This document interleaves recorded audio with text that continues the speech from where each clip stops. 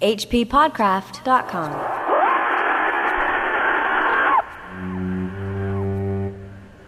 What were my feelings to see their rental car swing, shadow-dappled, up the curving drive that windy afternoon, to see them climb out and squint up at the uncouth facade of my beloved Sternbrook, and to know that they, and especially those two of them, were delivered at last into my hands.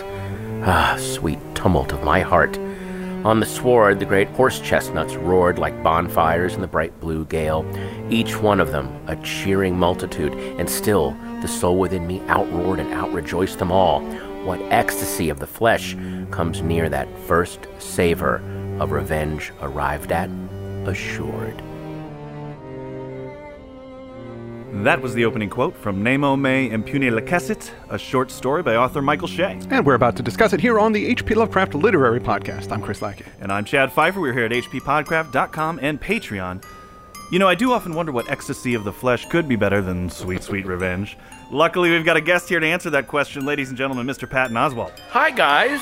Thanks for having me back on the show. Well, thank you for coming back. We're so glad to have you again. What have you been up to since we last spoke? Oh, I've been traveling nonstop, doing shows. I'm working on a new special, and also just acting in a lot of different things. Travel and then early call times. Reading. Are you reading anything? Yes, I'm actually going through that huge collection called The Weird, which is an anthology that's arranged chronologically, sort of like the origins of the Weird Tale up to the present, and it's been really, really fascinating. I reread Algernon Blackwood's The Willows. Yes. Probably my fifth reading of that. It's amazing to read that and see there are especially two very specific passages where you can imagine H.P. Lovecraft reading them and going, that's what I'm going to write. Absolutely. Like, literally, it's the whole basis of everything H.P. Lovecraft did is in 2 paragraphs of The Willows.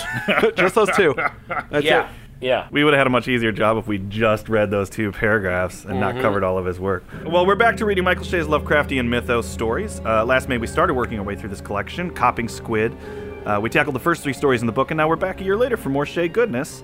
And I wanted to mention real quick that some folks did have trouble getting a copy of Copping Squid. I think it may be out of print. Yeah, I don't know what was... I mean, Michael sent me a very early advance copy of it, and then I bought a copy the minute it came out, and I just assumed...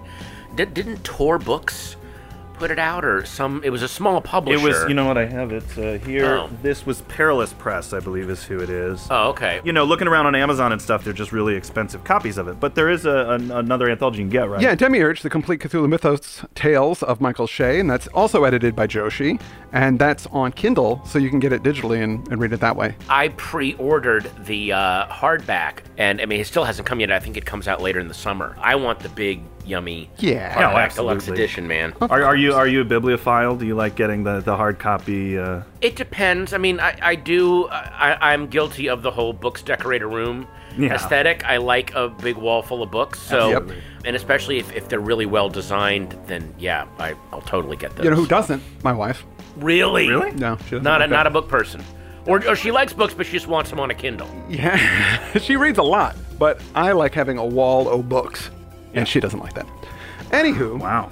Getting It's personal weird. right One away. of the death of print because of digital media, the one upside to it is it's actually helping with global warming and the ozone layer because we are needing less of our forests and we're burning less stuff. So weirdly enough, that's the one good thing. And so. just general tidiness. And general tidiness, yes. Yeah. Well, this story, it has a Latin title, Nemo me impune lacessit. What does that mean? Well, I know that it is the very beginning of Poe's Cask of Amontillado. That's right. And it has something like "Nobody insults me and lives" or something like that. Yeah, that's pretty much it. No one hurts me with impunity or without being punished. It's actually the national motto of Scotland. Yeah, the Kingdom of Scotland. What? Yeah. Oh, yeah. Oh my Which is God. pretty badass. Wow. They should update that to "Come at me." Come at me, bro. Come at me, you fucking cunt. I did not know that. That's the motto of Scotland. Yeah, man. That's legit. God. As if I couldn't love them anymore. I know. We actually we were discussing that phrase in November last year because that's traditionally for us Povember. Oh. Where we'll tackle a bunch of his stories, and we did the Cask of Amontillado, we did a few others. And actually, it's in this story that section from the Cask of Amontillado is quoted in the epigraph, right at the top. Nice. So Shay wants us to know that it's from that story. Right. And you're familiar with that story, right? You know what that's Oh, absolutely. It has a very, very similar beginning to The Telltale Heart, where the narrator is so crazed by the need for what they believe is their rightful revenge. I mean, the Telltale Heart narrator is truly out of his mind. This guy is on the way towards where the Telltale Heart guy is, and they are so justifying what it is that they're doing, and then almost that they both kind of like their victim. They don't absolutely hate them. There's a bit of love there, which makes it even more twisted. Yeah. And you don't really know what the insult was that motivated the revenge. They're never clear about that. Now, we also we did the Telltale Heart that month. We also did Hop Frog, which is another amazing Poe. Great revenge story. Great revenge story. Oh, that one is very clear. It's very clear why he does what he does to the king and his friends, the way that they treat the love of his life, basically. Yeah, Geppetto. Yeah. This might be an obvious question, but I love revenge tales. I love the Count of Monte Cristo. I love anything like that. Why do you think that's such a popular type of story, the revenge tale? Probably because in our daily lives we have to put up with a lot of small and large insults, many of which have to go unanswered. So it's a release to see a fictional version of revenge well served. I mean, it's one of my favorite short stories is Stephen King's Dolan's Cadillac is an amazing revenge story that I don't want to. Oh God, it is. He was in a bad mood when he wrote that story, but it is fantastic. And it is a let's serve this revenge very, very cold. I think that's the exact correct ding. That's the right answer to the question. Well, hey, let's get into the story and feel that ecstasy of sweet, sweet revenge. So we're getting the story from the narrator, this guy Monty, who's got a very kind of flowery style of prose, almost Lovecraftian in the way he talks, which is sort of jarring at first, especially coming from Shay, but I quickly realized that this is kind of a bit tongue-in-cheek. The narrator is a cultist sorcerer character and has a bit of this affected use of language, which I really enjoyed. Yeah, Michael Shay loves these characters that are kind of frustrated literati types, especially in a world where the written word doesn't quite have the cachet that it used to, so people that speak with flowery language or appreciate language are often seen as the nerds or the shunted aside or the runts. He likes that kind of tension. Whereas, unlike in a story like Uncle Tug, where the narrator is barely literate, but it's still fascinating, this is someone who's like, it's the Homer Simpson thing. I'm a Spalding Gray mind in a Rick Dees world. So is that classic thing. Remember that line that he said? I don't, but it's genius. That's weird. I just thought of Rick Dees this morning, apropos of nothing. Why would you do that? No, it just popped into my head. That's very strange. Well, I thought this guy's name, Monty, was maybe a reference to Cask of Amontillado, because that main character's name, Montresource. Right. But we're tipped off right away that this language is out of place by the fact that people are showing up in a rental car. And I didn't know yet that he was a wizard, but I was enjoying it anyway for the reasons that Patton was saying, because I was thinking of him as like this frustrated horror nerd. Yes. And I was wondering, do you ever know anybody who has that kind of affected language in your real life, or maybe who feels a little out of step with the modern world? Well, I mean, just go walk through Silver Lake or Los Feliz. You'll see them, or walk through Brooklyn, the old-timies with their, the penny farthing bicycles. There's a lot, trust me, there's a lot of those.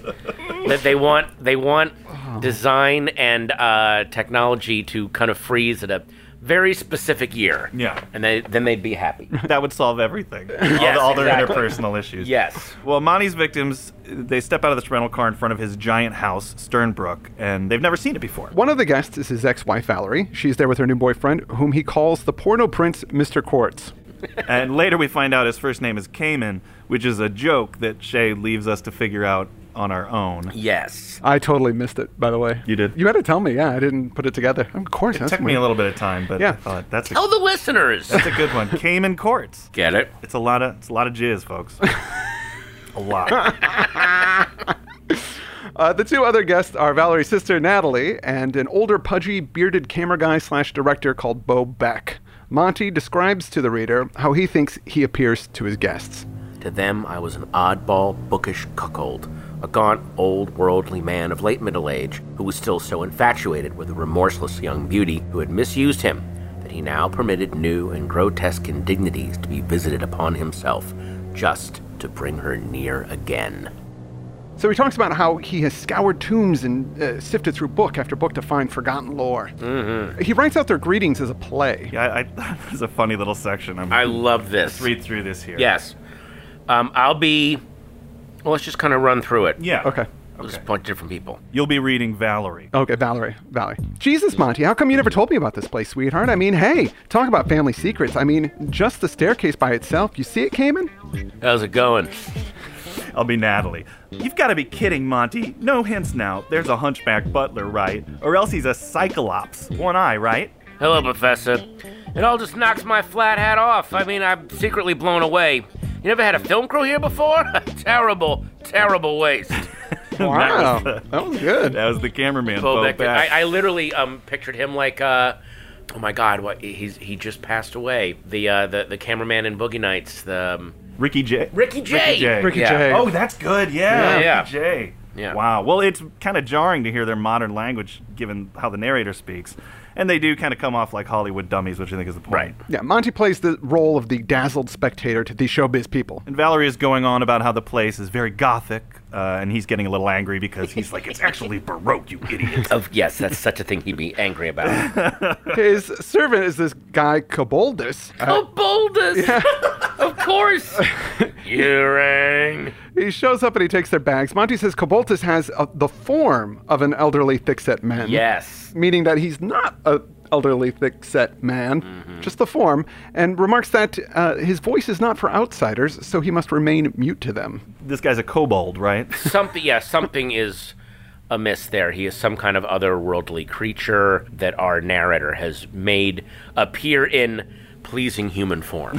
Right. Well, kobold in German myth is like a house spirit, but in I didn't D&D, know that. a kobold is I like just a know little it lizard from guy. Dungeons and Dragons. I know, in D&D, kobold was like a smaller lizard man, but they were like brown scaled, tinier. That's how I remember. That's it exactly, yeah. A smaller lizard man. Yeah. As opposed to the lab-coated lizard man Yes, we're exactly. usually used to. Yeah. Though there's a whole race called lizard men in Dungeons and Dragons. So. Oh, excuse me. So Sorry. obviously They're somebody taller doesn't- and greener, please. Excuse me, Chad. Obviously, and they use very primitive weapons. They're Stone Age technology. Bo Beck wants to know if there are catacombs under the house. And Monty, again, is kind of annoyed that he's misusing catacombs, which I've done a million times. He says, yes, there's a vast cellar, but I think you have to have bodies down there. Yes, exactly. Although maybe very soon they'll be. Natalie, the sister, tells Monty that she thinks that the whole horror porno thing is a bad idea. She asks how Roger could have talked him into it. Yeah, and Roger's some kind of producer, financier that we never see, but this he's the one who set this whole event up. And the way they discussed the whole porno genre seemed a little old school to me, or odd. And, I discovered it's because the story was actually published in Whispers magazine in 1982. Yeah, and again, this could very well be a period piece. I think it aged pretty well because, especially for it being set in San Francisco was a huge porn hub up until the early 80s, so this is almost like the last gasp of that dying era. Yeah, I just thought, well, why aren't they talking about shooting it in on their iPhones and it's Right. a stepmother situation or something, but they're going to put production value into it. Right, yeah, exactly. Bo Beck wants to see the chapel that's in the house, and that is where they're supposed to shoot. Koboldus brings them drinks, and they go upstairs to this chapel. Valerie complains about the lines that Roger gave them, and Natalie says they're just gobbledygook. Yeah, she said any witchcraft gobbledygook would work. She wonders why use these specific lines. Oh. So they enter the chapel, and it's super cool and creepy with huge stained glass window. Now, Monty worries that they may actually sense the real dread of this place. So he says, I know this is very scary. Everybody gets scared here. And this kind of makes them want to show that they're not scared. So they overperform a bit. Very smart. He did the, let's kind of challenge the whole alpha status of these people. So of course they're going to go, no, are you kidding? Those pussies. Valerie flirts with Cayman a bit and stretches out on this velvet-draped dais where they're going to be filming their carnalities that night at moonrise. He pretends he's jealous, but really he's just wondering how he could have ever been so into her. Could this small, stupid mammal actually have chained and mesmerized a man who had seen 2 centuries of human life and spanned far vaster gulfs of ultra-human time and space? By the old ones and the elder, what an ape is the wisest man, the greatest scholars, perennial monkeys. Had I not abandoned for nearly 3 years my vital priestly labors, did I not become an utter stranger to Sternbrook, and dwell in more than one mindless maelstrom of modernity amid the tube-battening, freeway-creeping, gibberish-howling yahoos of New York, Chicago, Los Angeles? Did I not play the well-heeled bibliophile amidst a dozen hellish circles of purse-proud fools, and all to woo and win and sustain in bliss this fidgeting, self-adoring gypsy posing on blue velvet? How she had taunted me, had used our bed for humiliations, for farcical mockeries, for occasional charities.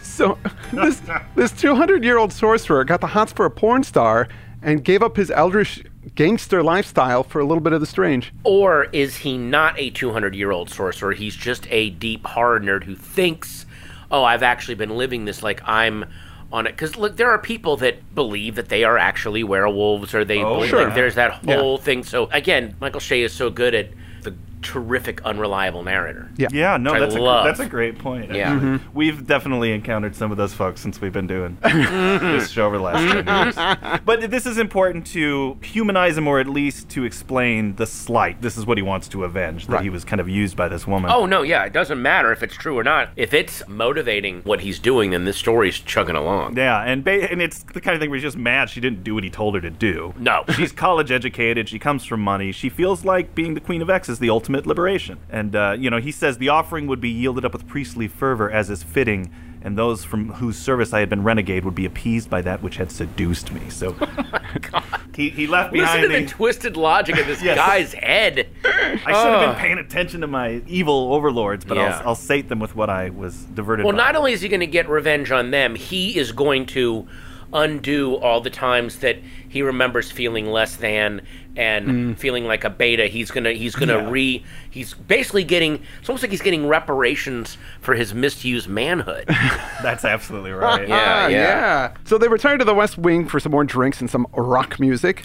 Valerie dances with Bo Beck mostly because Cayman is just too cool for school and he doesn't want to do it. But I like this part. It says, the portly photographer had a real comic genius for lewd pantomimes woven into the freeform strut then popular. It's almost like he's complimenting Bo Beck. He's like, he's doing some kind of jokey dancing, and he's pulling it off. Yeah, I just imagine he was doing the worm, something along those lines. And Koboldus just keeps the drinks coming. He's nicely done, Koboldus. That's right. Once they loosen up, it's time to set the trap in motion. So Monty tells Bo Beck that Roger, the producer, is also interested in shooting something in their cellars, something called a snuff film. Yeah, I remember in the 80s, everybody was talking about these rumored snuff films, and it was a very scary idea that entertainment eventually was going to go that far. Is that still a thing that people are concerned with? I don't know if that's a thing. I mean, again, keep in mind when this story was written in 1982, I think that was the height of the snuff film urban myth. It hadn't been disproven yet, so for all we know, people thought they were really... Oddly enough, we now live in a camera phone age where obviously there are not produced snuff films, but there are beheading videos. Yeah, there are, true, I mean, basically cops wearing body cams are releasing snuff films all the time, whether they want to or not. I mean, that's a very grim thing to realize about the world we're in now, but that is what's going on. Well, this is the trap that he set for Bo Beck. He knows this guy wants to make a bunch of money from snuff films, is willing to undercut Roger, that producer. So he wants to see the cellars, and Bo tells the actors to study their lines, and they go down to check them out. Mm-hmm. They have a cassette tape that they play for them to learn their lines, and of course they play it, and it's Cthulhu, Fataga, and all that stuff. So we're getting the Lovecraftian goodness. Yeah, that's the specific gibberish that was annoying that they had to learn. And I was going, is this like, so this isn't like Evil Dead? I mean, just playing the cassette tape to learn the lines isn't gonna... I remember thinking about that too, but I thought maybe he strategically left a couple of words off here and there so that the tape wouldn't trigger it too early.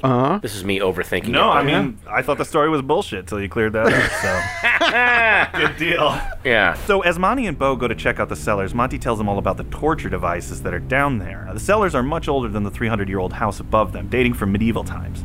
I think he says 10th century or something like that. And he mentions a few of the torture devices down there. One of them is an Iron Maiden.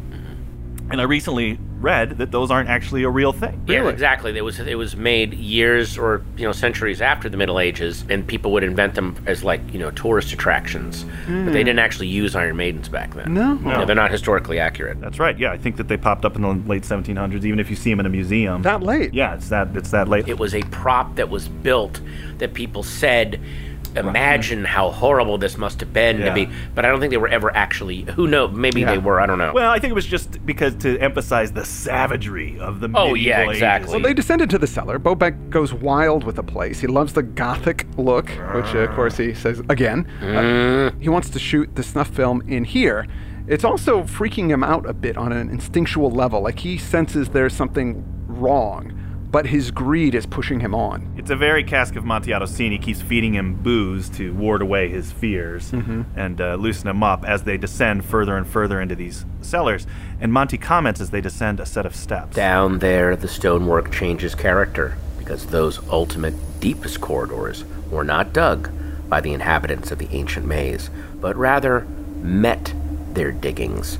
Other workers had fashioned the staircase and sunken halls, workers and artisans from the sea, some 5 miles distant. Bo is so drunk now that he starts getting a little over-friendly, and he admits that he too had sex with Mallory a few times, and he hopes that, there aren't any hard feelings. But sex isn't his bag anymore. It's all about the gore and the violence. And Monty sort of scoffs to himself that Bobek thinks of himself as this really evil guy. He's small potatoes compared to a Cthulhic sorcerer. It's like a ultimate fighting championship for evil. We have the snuff film guy versus the Cthulhic sorcerer.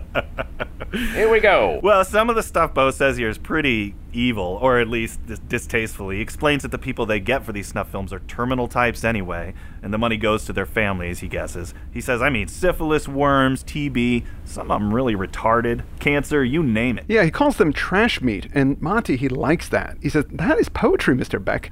You are a poet, trash meat. Hollowed out of soul, empty of mind, a rack of beef that speaks, eats, drinks, eliminates, and makes money. Or tries to. He leads Bo back into this chamber with a big steel door. The stench in this chamber is so strong that it makes Bo Beck vomit. The room is huge with a crusted altar at the center. Monty is now in full theatrical mode. Behold, did I lie to you? Oubliettes. Very ancient ones too, Mr. Beck, and far deeper, far more commodious than the norm. Oh, yes. And dear Mr. Beck, do you know what by all the old and elder gods? Can you guess? These oubliettes, they are in use. Genuine and ancient prisoners they hold. Authentic. Oh yes, authentic past all your guessing. Do you know what a Shoggoth is? Would you care to meet one? And this calls to mind that line from The Shadow over Innsmouth when the old drunk Zadok Allen says, "Ever hear tell of a Shoggoth?" Yeah? But he never explains what one is in that story, and here we don't really know yet either. What is a Shoggoth? The Shoggoths were designed by the Elder Things in the prehistoric times. And The Elder Ones? The Elder Ones. Or Elder Things? The Elder Things. The ones at the Mountains of Madness. Right. So they were used as slaves. They were bred to do slave labor, and then eventually they evolved and they got stronger, more powerful, and they revolted against the Elder Things. Oh. And that was kind of... Oh, yeah, that's right. The resubjugation wars yes, and that that's kind right. of thing. Yeah. They're going a whole bunch of detail of that in At the Mountains of Madness. And there's some hint that maybe humans are spun off from Shoggoths. Yes. That Shoggoths are the beginning of most of the animal life on Earth. Oh, boy. I always think they're protoplasmic and can shift and change into any kind of thing. And I always, what is it called? The water weasel? Like those things that you hang on to. They're filled with water. Oh, yeah. Can't quite get a grip. I always imagine that they're like that. Well, it seems that he can command the Shoggoth he's got down in one of these oubliettes. He says some magic words and something starts to stir below. An oubliette is like a sub-dungeon with a gate over it. Yes. Yeah. So Bobek tries to go for the door, and he's totally lost his mind. He struggles with it so hard that his fingers become bloodied. But Monty, he has the key, and he throws it on the altar. Bobek runs for it, and then he is consumed by the Shoggoth. It poured with oceanic swiftness to surround the altar, blackly foaming, piping with shrill, delirious, cosmic greed. The Shoggoth, knowing my will, did not engulf him, but plunged instead its feed tentacles into the back of the fat man's skull, as one might thrust a spoon into an egg to scoop it hollow. Bobek knew, as long as any of the apparatus of knowing remained in him, the Shoggoth's every probe and pluck and hungry violation of his tissues. God! When Michael Shea starts talking about these things, devouring humans, we saw those in those first 3 stories, licking the bones clean. Oh, Jesus! Yeah, he really God. gets into the and the fact that this guy feels it all. He ain't messing around. It's not like getting your head bit off by a tiger or something. No. Which is what most of the stories I read are about. The sun is setting and Monty heads back to the house. He's intercepted by Natalie, the sister.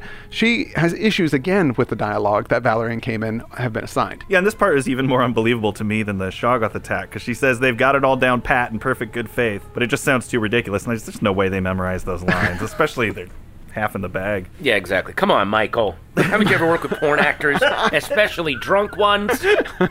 Do some research, for God's sakes. Well, so Natalie's weakness or sin is that she thinks she's better than everybody, and she likes to gossip, and he says she's a fool proud of her wits. Monty wants her to come and look at his roses, but she's not interested until he says, well, Roger and I are kind of part of a deception, and that has got her attention. Yeah, he walks along towards the gardens, and she keeps up because, she wants that juicy gossip. He confesses that he paid Roger a lot of money to have them make this movie at his house, and Roger's taking the lion's share of all this money that he paid them and not giving it to the performers. Monty then says, well, don't worry about Roger, he can't spend any of it. He's been snatched away by a monster and taken out of time and space. A monster that Monty himself summoned. So it's kind of interesting because he's just being honest at this point. He tells her he's a warlock over 200 years old, and Natalie just thinks he's full of crap, and she's about to storm off and tell the others when he tells her that he thought she was the smart one. I could put in your hands a bouquet of my roses, my trans-cosmic Eugothian roses, all tagged, their extraterrestrial provenance precisely described. I even have a monograph, written in my own hand, upon their nature and substance. I overrated you. You are ignorant, of course, but ignorance is not the mark of stupidity. No. The dunce's signal trait is the refusal of knowledge when it is offered, the rejection of plain evidence. Does this ring true when he says that that's what a true dunce is? Somebody who sees knowledge and then refuses to accept it? Yeah, that's a little troublesome, only because, there's all these insane conspiracy theorists now on Twitter and YouTube who are all like, look at the evidence. There's, like the earth is, the flat earthers are like, see how dumb people are? They can't even, weirdly enough, what he is saying is the new signal trait of the ignorant. If you just don't accept what I'm saying without argument, it shows how dumb you are. Yeah. Have you noticed that? Totally. And in fact, he kind of confirms it, because how is a written monograph proof of anything? Because he wrote it. He wrote it. Yeah. So I could put, Eugothian roses on anything. Yeah. That's not proof. Yeah. She thinks that he's crazy, and she's going to prove that he's crazy. Let's just have that evidence, eh? So she marches into the Arboretum just as Monty had planned. He says the flowers glow, but not quite. The red of them, lush and varied, it reverberated in the golden dusk. It devoured the eye and set the nerves afire. Just so, across light years of space-time must alien sunsets blaze in gorgeous, toxic atmospheres. Those swollen, carnal blossoms lulled, fattening like vampires on the sun's saffron and copper. She stands there gawking at this crazy sight. She says the color is impossible, that they're feeling up her mind, they're groping her brain. Do you think this is a reference to the color out of space? Yeah. Kind of. Oh, yeah. Because also in Die Monster Die, which I think is based on Color Out of Space, isn't there like a crazed greenhouse of weird stuff? And Yeah, that's right. That's right. Just then, a rift opens up in the sky and a thing comes crashing down into the flowers. The vines and the plants, they move and wrap around it, and then they see that it's actually that producer Roger. And the plants start eating him. I felt like that's the beat in the slasher film when the victim finds the last victim. Yes, absolutely. They fall out of the closet or whatever, except I don't think I've ever seen the sky split open and Reggie, fall through the... So Monty backs away as the plants uproot themselves and they take Natalie. Now the sun is set and the full moon rises. Yes, time to get back up. Now that revenge has happened, it's time to get back up to the core people that need to get it. Valerie and Cayman Courts. Cayman Courts. Fantastic. The chapel is all lit up with candles and the place is glowing. Cayman is wearing this little loincloth that looks satanic, but actually, Monty tells us that it's actually Tyndolian and it's a summoning symbol for the hounds. Yeah, it's a reference to the Hounds of Tyndalos, a mythos story by Frank Belknap Long. Did we do that one? Yeah, we did. Oh, okay. And Valerie's skimpy outfit has the markings that will compel Arachnad to crawl down from his or her place at Azathoth's side. I don't know what that is. I assume it's spider-like based on the name. There was another series of books he wrote called Nift the Lean, and I think that there is a spider god in those. That might be like, because I think his guys in Nift the Lean was called Arak, but it's a spider god. I think this is a Shea original. When I was looking it up, everything went back to him. So I think Shea likes spiders, so... Well, there you go. Spiders show up in a lot of his stuff. The moon shines in, and Valerie and Cayman move to the dais where there's a lustful couch. As the light hits the window, it glows unnaturally, and they're on drugs, so this crazy bending of space-time doesn't really affect them. Bo Beck then shambles in and goes to the camera. Which confused me at first, obviously, on purpose, right? Because is he a zombie? Was he, I thought the Shoggoth ate him, but there's a reveal. It's coming soon. The lovers are too into their sexing to notice that anything's amiss. They start to speak the dialogue, and they can see these things in the window, like living monstrosities swirling around. Cayman and Valerie then look at it, and then they look to Monty like, what's going on? We need an explanation here. I got the impression that in that window, and it kind of reminded me of the story where the guy had to go into that we did last time. The guy goes into the house and goes up and it gets the drug Copying money. squid. Copying squid. Yeah. Is this Cthulhu kind of peeping Tom looking in on them? Well, yeah, because he had talked about how our world is like a stained glass window that they are peeping into. Yeah. They're drawn to the warmth and the color. And so that's why they're looking, like there's little spots where they can look in, and that had that same sensation in this one. It says that cephalopod leviathan of boiling arms pressed its colossal scrutiny upon them. Yeah. I'm pretty sure that's Cthulhu just checking out some porn. It's like, it's a quarter booth for Elder It's Gods. a quarter booth for Cthulhu. Monty steps forward and bows to them as Bo Beck steps to his side, and he sheds his skin. It's Koboldus. Aha. In his true form, his scales and talons shining wet from his disguise. So he took Bo Beck's skin and then wore it as a costume. And Monty intones some final mythos chants. He calls on Azathoth, Cthulhu, Yog-Sothoth, and then the revenge tale concludes. Then a very Ragnarok surged through the window, which burst to scintillant atoms before it. The hounds crowded big-shouldered through the sparkling chaos and joyously sank their bristling snouts into Cayman. Tarantuleic Arachnad vaulted to Valerie's golden head and pierced it like an orange rind with sleek, hypodermic fangs. And yet our sacrifices scarce had eyes for these lesser horrors. They lavished all their howlings and pleading contortions like tribute gold upon the giant of boiling arms whose beaked mouthparts had pecked away the window, and which now, after one voluptuous pause, pinched those two squalling morsels from the gory, glass-littered velvet. Adieu, adieu, oh glorious departure. I relive it still each day, and though the seasons have come fully round again, I find the sweetness of the memory still fresh, and the image undimmed.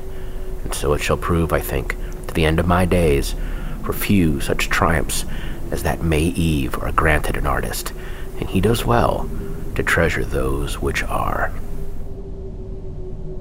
So this was like he assembled the Avengers of the Lovecraft world, basically. You got the Hounds, you got his own guy Arachnad, and then Cthulhu. Like, he's bringing them all in, man.